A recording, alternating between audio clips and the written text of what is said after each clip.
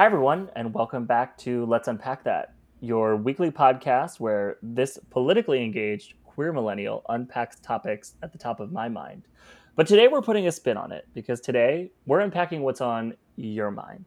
A couple weeks ago on Instagram, I put in just a question about what are the things that are upsetting you the most or the things you don't understand the most. And so many people responded, like probably about 200 of you, and it was pretty overwhelming. I wanted to respond to everybody individually, but I really wasn't able to.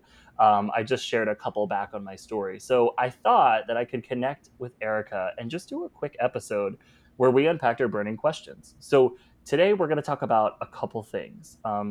The five key questions that are all sort of themed together around the things that you suggested were Confederate monuments, social distancing and COVID 19, Trump retweeting a video about white power, your family members voting third party, and then your family members saying that you share fake news. So we're going to cover a couple of those. We're probably better at talking about a few of these. Specifically, I would say like I feel very comfortable talking more about politics than I do about COVID-19, but I certainly have some thoughts on social distancing. I also wanted you guys to have an episode that was a little bit shorter, that was a little bit more jumping from topic to topic, sort of quick unpacks or carry-ons, if you will. Because to me, I think that it's great to be able to unpack big topics with people who either have lived it or experienced it or studied it, but it's also fun to just sort of get together and fucking rant for a little while. So, Erica, welcome back to the podcast. Super, super excited to have you back. Hi. At this point, though, as we've been talking, is this basically your podcast? Is that safe to say? Yeah, I think, the listeners TM probably prefer the sweet serenade of a strangled Muppet, me. So I'm dying because Paul is laughing, but he's also wildly sunburnt. And so it just looks like he's laughing so hard he can't breathe. Not totally far from the truth. Although I wouldn't say Muppet is the way that I would describe you. Like, I don't know. I feel like the Muppets had a lot to say. There were a lot of good life lessons in that. So like maybe a Muppet is appropriate. Speaking of things with great life lessons, if you haven't seen The Babysitter's Club, I like fully highly recommend it. I know it was like a kid's book that I certainly purchased it with the catalogs every Friday, every third Friday, maybe. I don't remember. But the show is so well done, and even though it's a quote unquote kid show, they cover like super relevant topics, like not to spoil anything, but like there's a little boy who identifies as a little girl, and one of the babysitters, has to take this kid to the doctor, and they keep referring to this little boy as a boy, and she was like, he identifies as a female and you will address her as such. And I was just like, oh, Can we just say go off Babysitters Club? Like right. I'm so happy about that. It's I'm so, so happy about that. oh my gosh. It is, I'm sure it'll make people upset, but like if I were to ever make the mistake for myself of having a child, and only in the lens of myself, I'm not a caretaker in that sense, but it's something that I would want my children to watch because it's digestible and it's really well done, but it takes a very easy approach to some not so easily approachable topics, and it could start a conversation, but not in a way where it's like, ooh, I was watching a TV show and they said like tranny, what's that? So now you have to like unteach them something and then reteach them something. So the Babysitters Club is very well done. So that is my plug of the pod. That's so great. Today I watched I Am Not Your Negro, which I also felt like had very significant life lessons, although very much to the opposite tune of what you were just saying about something that's light and something that's digestible and something that's easy to watch. I found myself again continuing to recognize how little I know about Black history. And if you're not familiar, I Am Not Your Negro was an Academy nominated movie back in 2017, I believe, and it follows James Baldwin, who was a civil rights activist in the 60s. And it was just so well done. He's a black man. Specifically, there's a lot of references to him potentially being gay. I'm not sure if that's confirmed. I only watched it today, but it was just like a fantastic lens of the problems of racism and the problems that like white people need to handle in order to solve racism and create equity between different groups. So that's my plug for the pod. And I kind of like this segment of us just doing a plug of stuff that we're watching. So whether you go as simple as the Babysitters Club or as in depth as I Am Not Your Negro, I think like just those little pieces of learning are still going to be hugely important. Because I've found recently that it has been somewhat hard to digest really complicated stuff. And I think that I'm suffering from something I know we're going to talk about later, which is scandal exhaustion and just like generally speaking, anxiety, because it's been so hard for me to really get in depth on each of the different things and stories that has popped up without like it draining my soul. Hmm. So, and I say that yes through a lens of privilege, but I also say that through a lens of like, I get it why people are feeling anxiety and why people just sort of have these questions that we can unpack because there's so much on everybody's mind that it's okay to feel like a little messy, a little stupid, a little bit behind, but keep learning however digestible or hard to digest the content that you're consuming is. So that's just sort of my reflection on the media that I've been watching and the media that I've been plugging. I love this. The pod plug. Yeah, I think it's fun.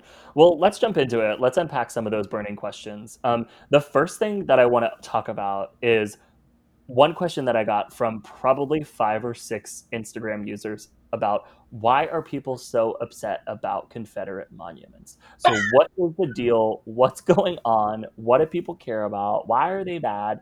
What's the view on either side? I don't think that I want to particularly cover the view on both sides because I think that one side has significantly more merit to it. So why are people so upset? I don't know because the president told them to be upset because they feel that white supremacists and people in the Confederacy represent their history and the history of America, which to an extent they do, but maybe those aren't the figures that we should be idolizing in the form of statues in town squares.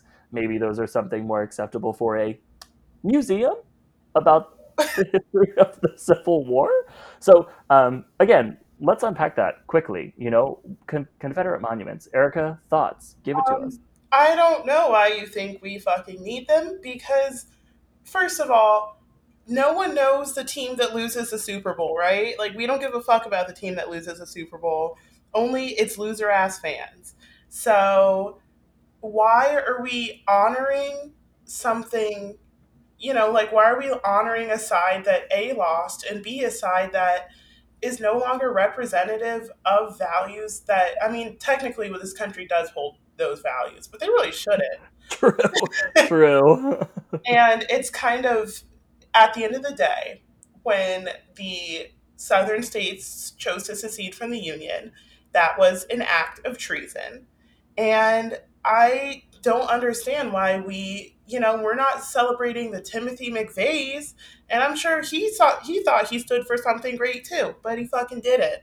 So it's an act of treason. It is no longer relevant to society in the sense that the society that we live in now is in no way supposed to be reflective of the Confederacy, and the ways that it does reflect the Confederacy are detrimental to members of this society, specifically Black members of society. Um, you know, the in the Articles of Secession, what is it like mentioned? Like slavery is mentioned, what, like 70? I don't know. It's mentioned a lot, and it keeps coming up in this document. So clearly, it is a matter of slavery, and it's pro-slavery. And when people are like, why are you tearing this down? Like, why would you want to honor? I mean, people compare it to Germany all the time. They're not honoring the Nazis, they're honoring the people who unfortunately lost their lives due to the Nazis.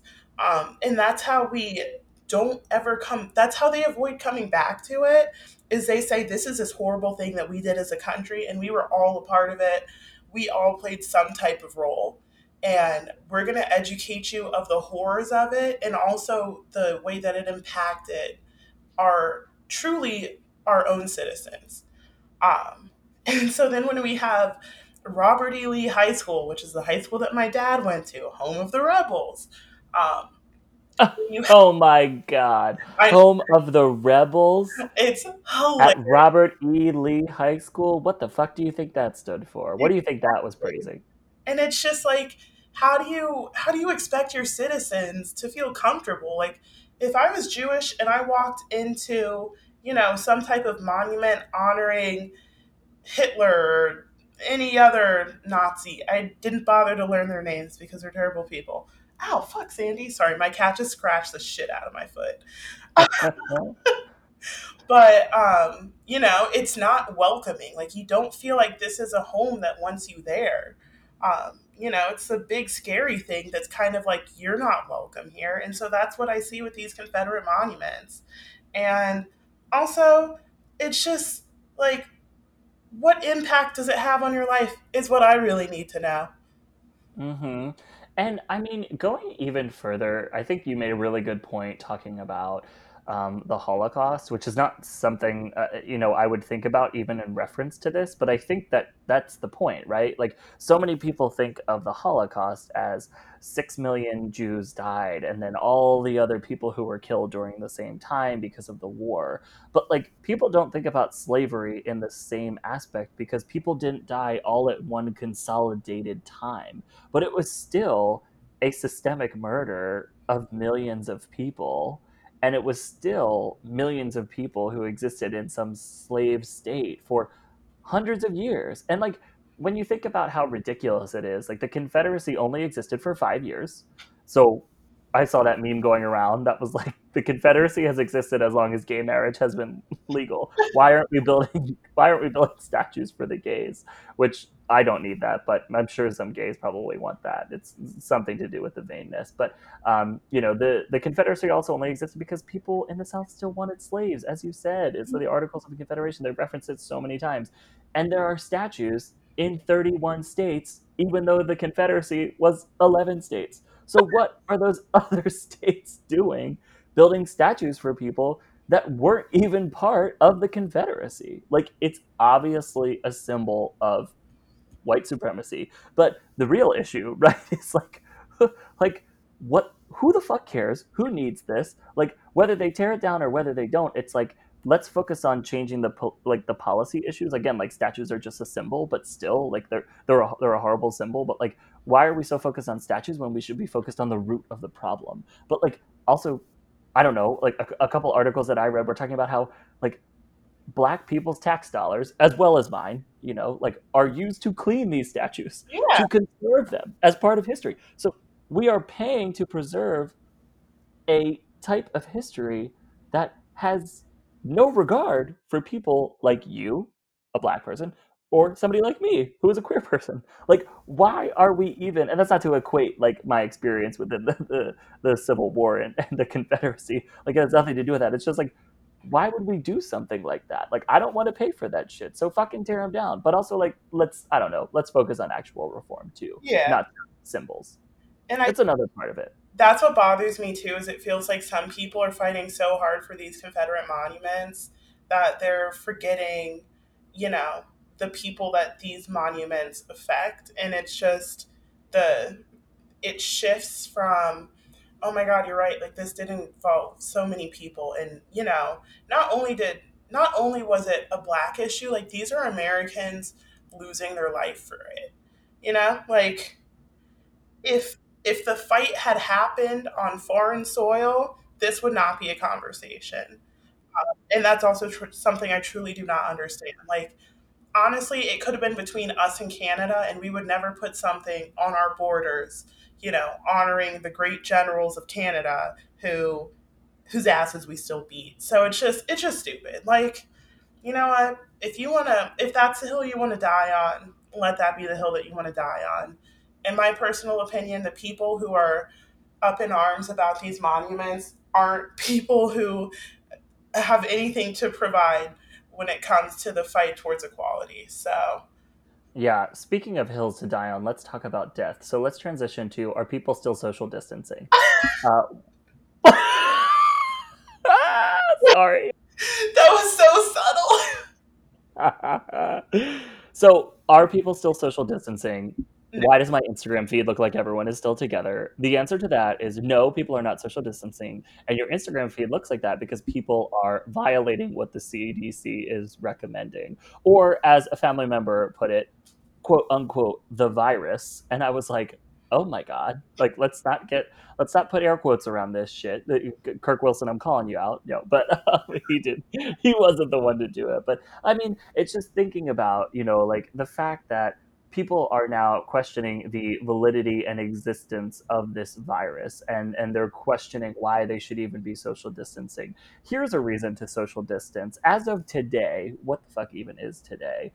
Monday, July 13th, there is a 51% increase in cases compared to the last 2 weeks and a 28% increase in deaths compared to the last 2 weeks. You can clock the New York Times, you can call that fake news, but that is the fact based on the database that the CDC is putting out. So, are people still social distancing? No. Should they be? Absolutely yes, because cases and deaths are both on the rise in 42 out of 50 states. So I don't know why people have just decided that coronavirus is over because they're because bored. they're bored, right? It's because they're what? Like just can't handle staying at home with their Netflix, their air conditioning, their unlimited booze. I can't get it. And you know what? That's what drives me crazy is the people who are like, I'm so over this. Like, I just want the country to open. Like, I said it to someone, like, the catch flight, not feelings bitches are something else. I'm like, first of all, because you broads, I shouldn't call them that. It's ever no, you're broads, you're bimbos, you're fools, you're clowns. You're all bad things because I love the word clown. Yeah. you are a clown and a plum fool. Um, but all these people are like, oh my God, can't wait for my next adventure. And it's like, you are not going on an adventure because no country wants us. Like, if you got on a plane or if you were at the airport, when you're at the gate, they will say, we are not accepting anyone with a United States passport onto this flight. So, everyone who's like, oh my God, like, I love Bali, I love all these like basic bitch places that everyone goes to, and it's really not that adventurous anymore because it's become completely whitewashed by the tourist industry. But that's besides the point. That is another episode that I would love to discuss. Whole other episode. But it's like you are the reason why you're miserable. Truly, if this country took 4 weeks, 4 weeks, 2 pay cycles to just stay home and truly quarantine, we could not that we could get out of this, but we are 90% out of the woods by that alone. But, we're a very individualistic country, and everyone thinks that their time is more relevant than someone else's life. And I had a relative, very close relative, who's in the hospital, and I could not see them because of COVID. And it is frustrating that children are being born. Family members are dying, whether it's COVID or not, but they're dying alone. Mothers are going through birth for the first time alone. And it's just like, just because it doesn't affect you doesn't mean that this cannot be someone that you love. And even if you don't get sick, or if you get sick and you're fine, like, there's so much more consequences to it. And I get so frustrated. Like, everyone's just so selfish. And And that's the thing. That's the thing. It feels to me totally selfish. It doesn't feel to me that we need to be respectful of people's comfort level because experts, scientists, researchers, like people who are fluent in infectious disease are all saying the same thing. 6 foot fucking radius, especially inside, but even outdoors, and wear a goddamn mask. It's not that hard. And my issue is that there's so many people talking about the economy. And so the argument then shifts to, oh, you just want to hold the economy up, so then the economy fails and then Trump won't get reelected. To me, it has nothing to do with that. I care about the economy just as much as the rest of you motherfuckers. And the reason that I think we need to change that conversation is because we should be talking about what we were talking about back in May. It was, yes, let's reopen, but if we do it, we need universal testing. And if we do it, we need contact tracing. And thank God for some of the tech giants in Silicon Valley, for all of their flaws, are trying to help us do contact tracing so that when somebody tests positive, it can alert other people that they may have been in contact with them. We were talking about that. We were going down this path. We were making not progress, but at least the conversation was happening. And then all of a sudden, Florida, Texas, all these states just started to reopen. So they made it even more difficult. So I am not saying let's keep this closed, let's keep this down until everything is under control. But and shut down the economy permanently. But what I'm saying is like let's take significant measures so we can reopen safely. Let's not just reopen and say COVID is gone, the quote unquote virus is gone. Like that's not helpful to anybody. You're just going to kill more people and the numbers are always delayed because the test results take so much time. So we will continue to see higher increases in cases and higher increases in deaths. And if I'm wrong, quote me, tag me, drag me, whatever.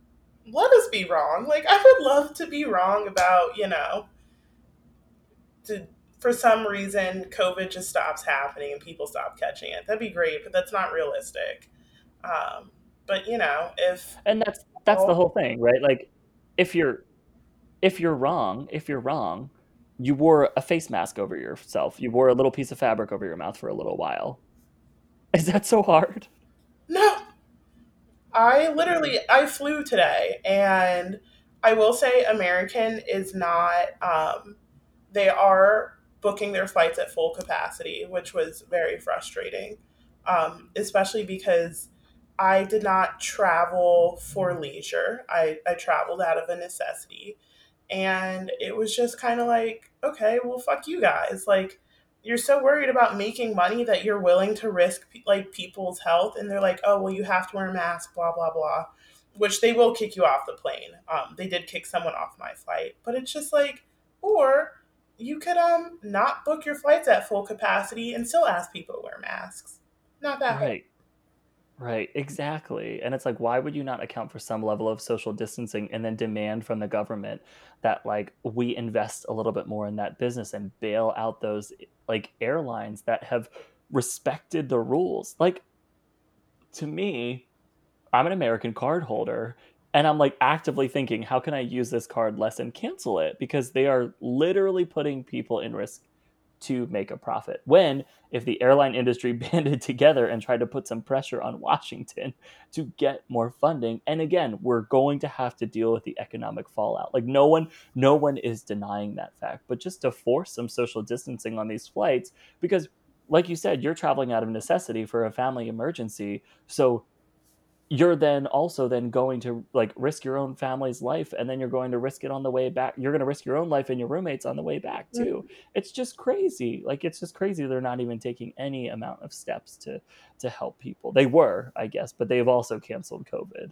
So Yep. I find it so frustrating that like we just gave up because we could have had the resources. We could have had like the resources to mitigate this virus, and it's been proven to be effective in every other country. So God, rant over for me, but I don't know if you have anything else to say. For today, we're done. But just know that I will be in your mentions, and I will at you, and I will go after you because I have nothing else to do. Speaking of mentions, tags, and retweets, why don't we talk about how the fact that Donald Trump a couple weeks ago retweeted a video about white power on Twitter? And what about when he even shot at peaceful protesters to take a picture in front of in front of a church? How, how, how did we, and I say we as in the general fragile white people who are supposed to be allies, so quickly move on from this? And you know what? I do have to say at this point in the podcast, if you're getting irritated with the way I'm talking to you, just take a second and self reflect because I really care about this. And what you're talking about by getting irritated with me and my rant is just the fact that you're like, I don't want to hear about the president retweeting white power. Yeah, well, you know what? That contributes to systemic racism. So please listen. But this is just one of those moments where I have to think about like where are we and where were we like just even a couple weeks ago. There was a video of a man in Florida shouting white power at Black Lives Matter protesters, and the president retweeted it. If you don't know what is so harmful about people believing in white power, then I suggest you go to your friend Google and you type in the words white power. It's spelled WHITE space POWER because I cannot I cannot believe that that is the timeline that we're living in 2020. That like the president retweeted that and then we just all moved on after a week. Um So I think it has to do with scandal exhaustion. I mentioned it at the beginning of this episode. The country moves on, the news cycle moves on. I say save that shit. I say don't forget that. Make a little note. I have a note on my phone that just says shit Trump has done to the LGBT community. I'll share it on my Instagram if you want. And I just keep track every time another policy comes out where he tries to oppress my rights. I put in a little note and I say, if I'm only going to ever fight for myself, this is the person who's not fighting for me. It just, you can't allow yourselves to move on and send this shit, send these quotes to people when they argue. That's my rant. That's my response to your burning question. We can't move on. We can't move on. So, Erica, any thoughts on the president retweeting a video about white power? I mean, listen, we've been known that Trump is trash. Like, it's just at this point, if he needs to further convince you that he's a terrible person, you're an idiot. Like, I don't, I, it doesn't take much like, you don't have to know much about Trump to know that he's terrible, even though, I don't know if you've heard about it, but his niece is coming out with a book and she has her PhD in psychology and it's all about him and she is spilling some fucking tea. And, again, I don't know why you still need convincing that he's a terrible person. Um, if you don't think that Trump is a bad person, you are so racist and sexist and homophobic and classist. And I'm kind of running out of ists, but you're probably all of them because he is all of them. And if you can willfully ignore that, then you clearly do not care, which means you are not just a part of the problem, you are the problem. And that is the T. I 100% agree with what you said. And I feel like one of the reasons why I get so frustrated is because that people can claim allyship towards black people, queer people, any other type of people that we want to talk about on this podcast. Let's not forget the fact that trans people have a life expectancy of 35. I just think that if you don't even realize that Donald Trump believes the shit that he retweets, i.e., white power, i.e., the shit he tweets himself, like Mexicans are drug users and rapists. It wasn't a direct quote, but it's pretty damn close. Um, if you think that you are an ally, yet you vote for a person like that, you are, in fact, endorsing those policies and those beliefs and the beliefs of all the people that he supports. And I don't want to mince words about this because many days I do try to talk to my conservative family and friends. And maybe this episode is really for the liberal people who are pissed off.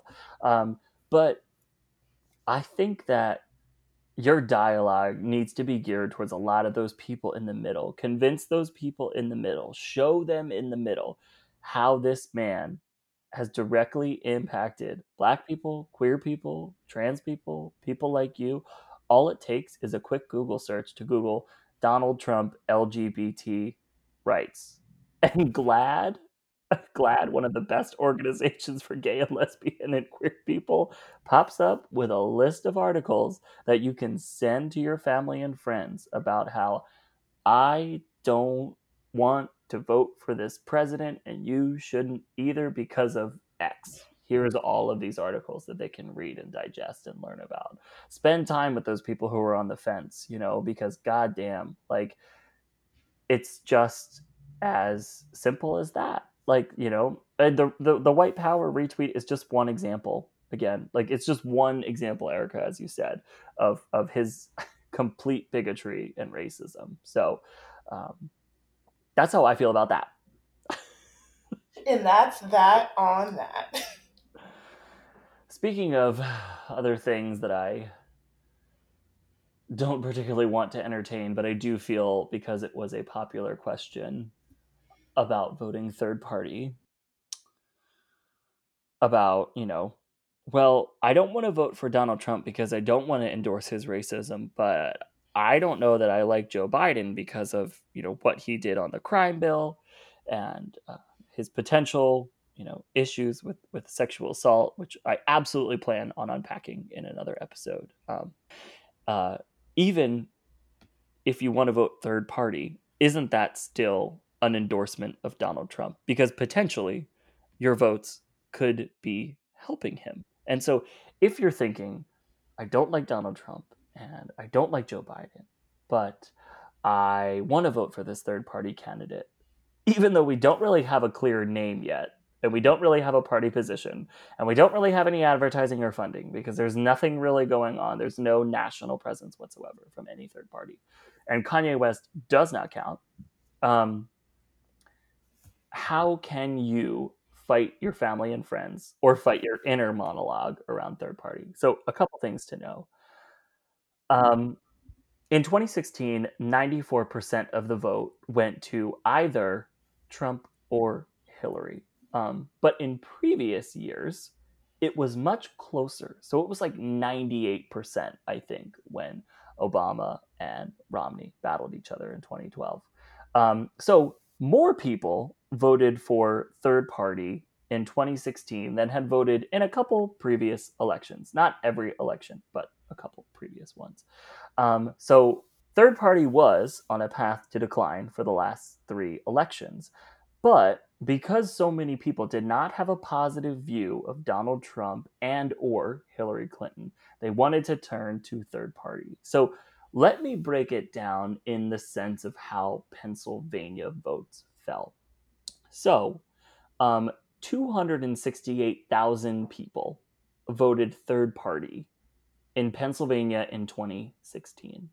And many people, when they were watching CNN and they were watching Wolf Blitzer call in the votes and he was giving you his key race alert, or Sean Hannity was, fucking jerking himself off and sucking Tucker Carlson's dick um, during election night in 2016. Many people, once it was revealed that Pennsylvania went for Trump, were like, Hillary is done. If this happened, Hillary is done. There's no way that she can win.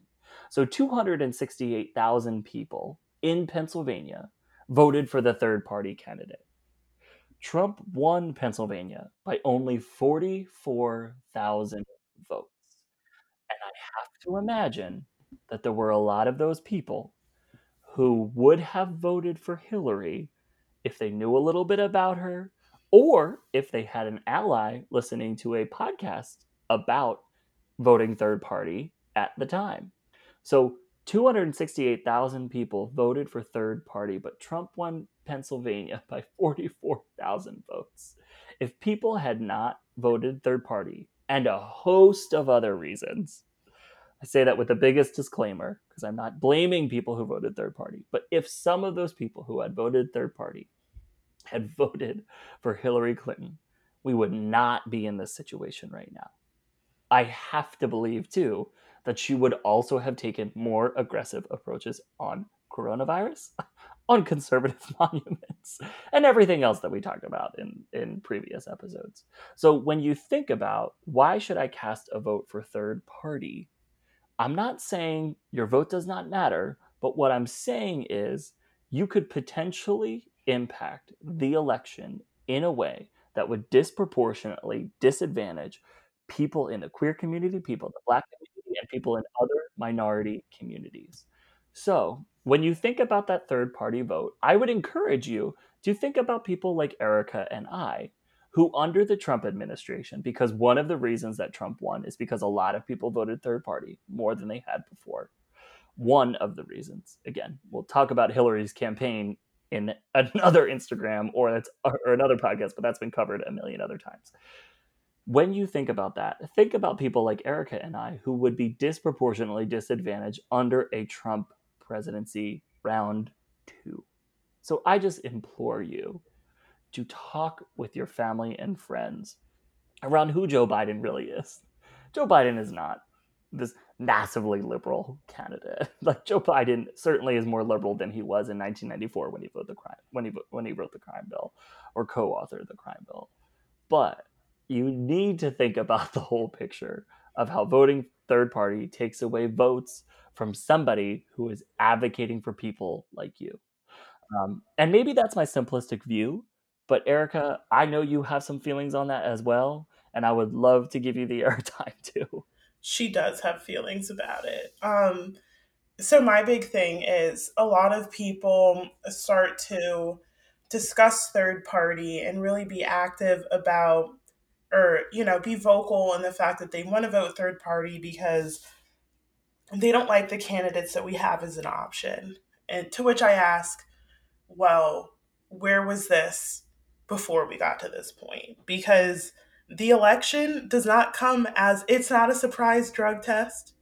It comes every 4 years, right with the Olympics. If you can do math, it happened in 2016. 16 plus 4 equals 20. 2020 is where we are now. Um, where were you when we had, I know plenty of people who are now voting third party who had Democratic candidates who they preferred. A lot of them were for Bernie. And I said, okay, well, did you vote in the primaries? They're like, no. Did you ever, have discussions about this with your family? Well, no. And so it's kind of like you are as much a part of why we're here as the politicians themselves. Um, it didn't have to be Biden. We made it Biden. We got to the point where there was truly no candidate who stood out within the party or who stood out and had the right backing within the party for it to be anyone but Biden. And, I have my qualms with policies that he's supported in the past. Um, I think he often gets, as a black person, it's kind of like, oh, you should vote for Biden because he ran with Obama. But Obama and Biden are two different people. And I'm sure there are disagreements in those rooms that we didn't know about. Um, he has sexual assault claims, not as many as Trump, but, I think it's however too many in general. But it's like you do all this complaining now when it's too late and you didn't do any of the work beforehand so that this didn't have to be the case. And so, really, I always ask people, where were you beforehand? Where were you in the interim elections? Um, where were you in the voting polls? Where were you in those conversations between people who were, you know, on the fence or are moderates? Like, you could have done something earlier on. Honestly, I know people who are like, I'm not going to vote. And I'm like, I personally think you're lazy. There is truly no reason not to vote. It is not always just the president. Um, and it is not always just Democrat or Republican when it comes to the House and the Senate. So, realistically, as much as I get it that you don't want to vote for Biden, I I want you to tell me why you do want to vote for Trump because that is what you're doing. Like I said, like both of us have said, there's really not a strong enough third party presence. I think Joe Jorgensen, is that how you say her name? Jorgensen? something German, but I think that there's a lot that she stands for that I support, but I didn't know about her because no one was telling me about her. No one was telling me about, the Libertarian Party, the Green Party. And it's just like, you're not informing anyone. And so when you're not putting in any work, you're not going to yield any results. You're sowing seeds, but you're not watering them. And that's why they're not sprouting. So I just think it's a lot of people hoping that something will sprout in dry soil, and that's just not how it's going to work. And it's unfortunate, but that is the state of our politics. That has always been the state of our politics. We've had one president in our country's history that technically did not fall under a political party, and it was our first president. So, this is very much a long time coming thing, and let's put in the work in 2021 so that we're not stuck with another 2020. I have so much to say back to what you just said, and I think that you are so on point and you hit so many things that I couldn't even hit just talking about my numbers of where the votes landed in 2016. But when you think about people like AOC, and you think about all of the women who ran for the House and ran for the Senate, and all of the people of color who ran alongside them, who maybe weren't women or were part of the movement but not featured as much, when you think about those people, if you watch Knock Down the House on Netflix, you can see what effort and energy it takes to make your party valid. Because AOC knocked on thousands and thousands of doors. And it took so much effort and work to upseat the Democratic establishment. And that was because she had a team of people who were committed to her, who were committed to her platform, whose policies were thought out, who attacked the challenger before he even knew that she was running, or before he even knew that she was running. So when you think about the validity of a party, you have to think about the effort that they've put in, but also the effort that their voters have put in and the effort that you have put in. Don't just throw away your vote in that sense towards somebody else who hasn't put any effort into their campaign or hasn't been able to attract any donors. That to me is where it toes the line of a wasted vote, because you never know how slim the margins are going to be in certain states. And so when you think about throwing that vote towards a candidate who has zero chance of winning, think about what you're doing to the outcome. And when you're thinking about voting third party, just please think about the people that you would be impacting and really make sure you get to know the candidates before you make a decision like that. But speaking on that, I have family members and friends who I've been disagreeing with on Instagram.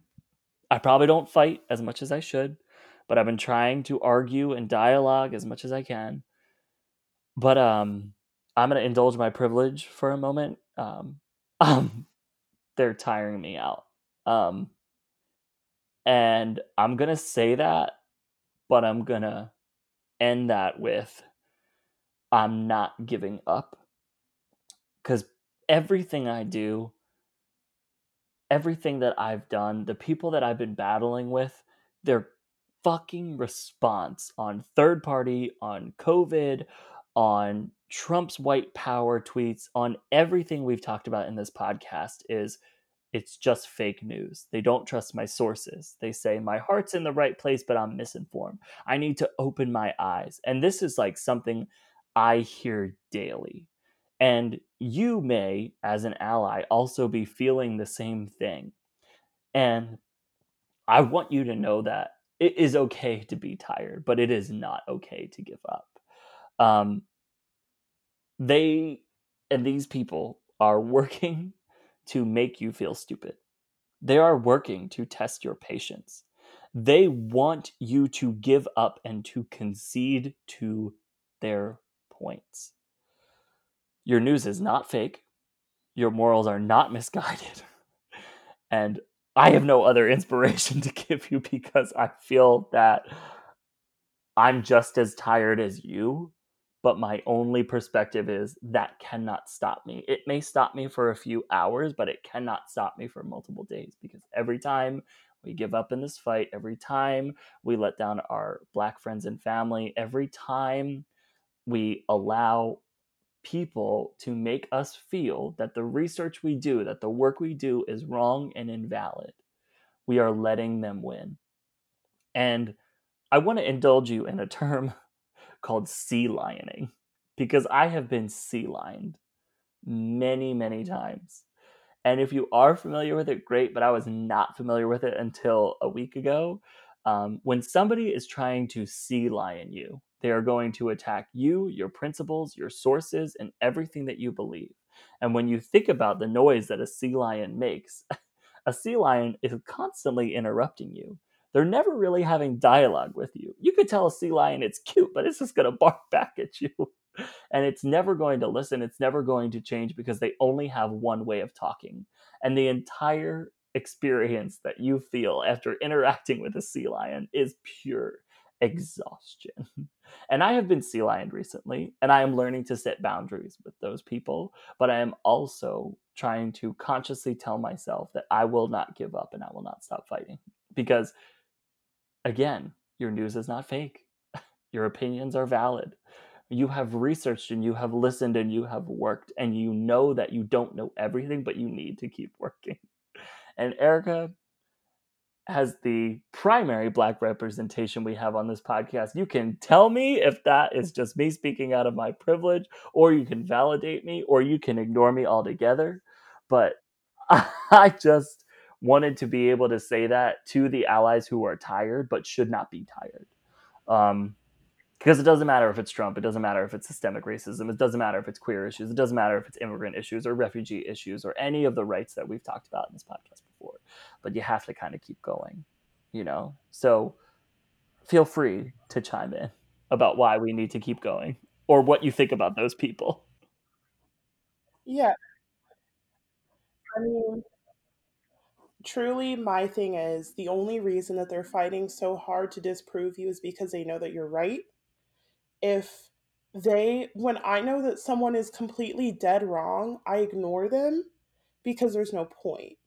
So when they're choosing to constantly engage and constantly attempt to refute, they know that you have a point, and it is a point that either invalidates something that or invalidates some part of them or invalidates one of their beliefs. And that's not a feeling that anyone wants to feel. And so that's why they're fighting so hard against it.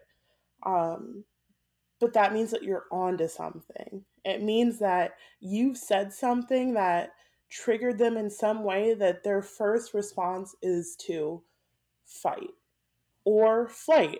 And these people just happen to be on the fight side of things. And people like that are going to continue to exist. And in my opinion, their time or their place in this society is dwindling. Paul and I were talking about like these Gen Zers on TikTok, and they're in these fucking streets. Like they're having arguments with their parents about race, and they're being vocal, and it's so clear that we are trending towards a society where people are at least aware. Does that mean that these things that are in place are going to stop happening? No, because they're so ingrained. But people are starting to say time's up on this. Um, and so people who just choose to ignore facts, choose to ignore what's in front of them, they they can only do so well. And eventually it's just going to run out. And I think you need to keep educating them, because if you care about them and you love them, they need to know that how they're thinking no longer works. Um, just refuting does not work. Even the best scientist has to consider every single theory and every single aspect of each theory before they can say no, this is wrong. Um, and just academically, that's how it works. You have to look at every single aspect of a theory or hypothesis before you say it's wrong. And you still have to consider what parts of those hypotheses or theories are true in order for your argument to become stronger. And when they're just saying, no, everything's wrong, this isn't it, this is completely false, they know that there's so much truth in their argument that they're not willing to fight it. Um, I had a argument unrelated politically because my family tends to be an echo chamber. For most things, I think we have some division on social issues, but it's I guess my family learned how to talk with each other with respect. But um, we had a disagreement on something, and my sister went to a completely unbiased source and said, "Well, here are the figures." And we looked at the figures and we said, "Well, you know what? This is why we disagreed, and this is where you were wrong. This is where I was wrong. This is where you were right. This is where I was right." Um, and those are truly the conversations that matter, but people aren't willing to have them. And again, that's on them. They are adults, and if they want to act like children, they can act like children. But when the rest of the world catches on, and you have people looking at you, especially, I'll be honest, I'm not proud to be an American. I'm proud to be an African American, but I'm not proud to be an American in the sense that we're so associated with pride, um, and really pride in a sin. I see pride is in the seven deadly sins. Pride, not a look how great we are, like not a celebratory pride, um, and it's misplaced. We are proud of things, like I said, like we said, the Confederate monuments that we don't need to be proud of. And our pride is getting in the way of our ability to advance as a society, and I'm getting sick of it. So, you know, keep fighting because we we really are charged to make America great, um, because it's not great. And the Mango Mussolini in our office did not make it great. So it's on us and it's on the generations ahead of us. So keep working because it will lead to something. And for the people who try to tire you out, they know they see the writings on the wall and they're just doing whatever they can to stay relevant. And I hate to say that because that might be your mom or your pop or your Uncle Steve or whatever, but you know, it it's hard to say. I hate to say that like they will one day be irrelevant to American history, but I mean, they will be because they did nothing to advance us. They did nothing to make our American history a greater history. Um, if anything, they're just reinforcing the parts of our history that we should be embarrassed about. So keep fighting because you are fighting the good fight and they're fighting too, but they are fighting for a losing cause.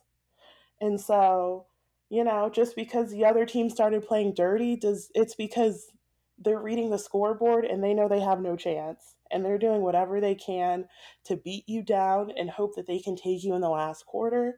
But we're in it for the long haul and just keep with it because it's not going to stop. It's not going to get easier.